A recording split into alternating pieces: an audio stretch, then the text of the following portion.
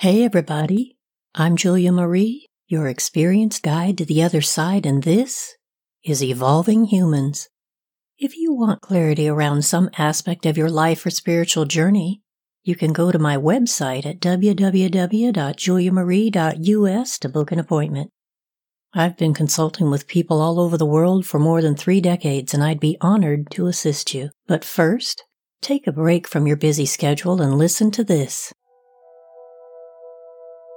Welcome to Evolving Humans.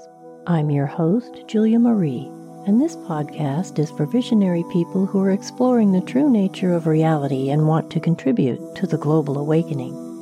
You seek to deepen the connection to your multidimensional self so that you can live a more conscious life. This poem was written by Max Ehrmann in 1927.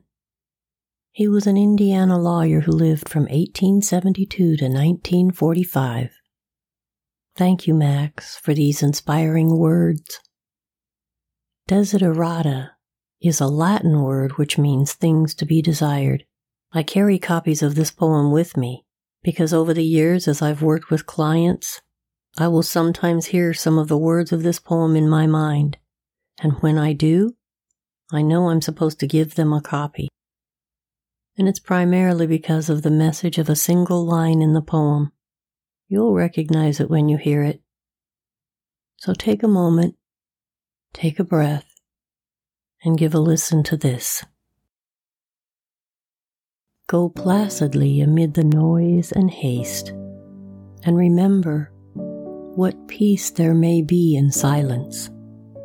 As far as possible, without surrender, be on good terms with all persons.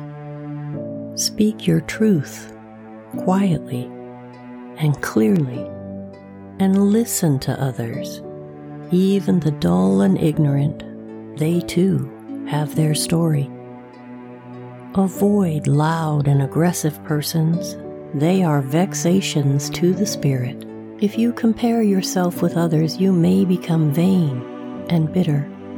For always there will be greater and lesser persons than yourself. Enjoy your achievements as well as your plans.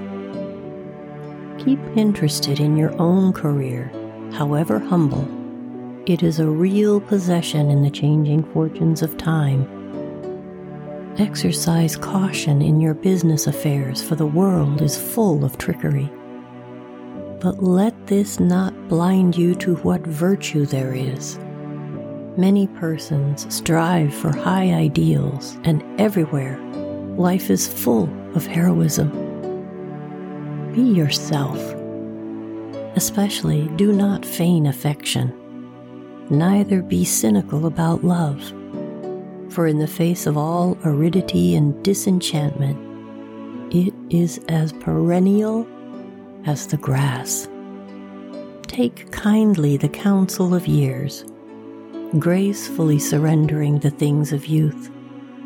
Nurture strength of spirit to shield you in sudden misfortune, but do not distress yourself with imaginings. Many fears are born of fatigue and loneliness. Beyond a wholesome discipline, be gentle with yourself. You are a child of the universe, no less than the trees and the stars. You have a right to be here, and whether or not it is clear to you, no doubt the universe is unfolding as it should.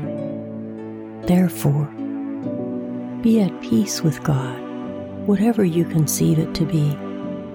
And whatever your labors and aspirations in the noisy confusion of life, keep peace with your soul. With all its sham, drudgery, and broken dreams, it is still a beautiful world. Be cheerful. Strive to be happy. That's all I have for you today. If you've enjoyed this presentation, please share with 2 friends so that we can reach more people and bring more light to this world. I leave you with these words from the poem I just read to you for you to contemplate as you go throughout your day. You are a child of the universe, no less than the trees and the stars. You have a right to be here.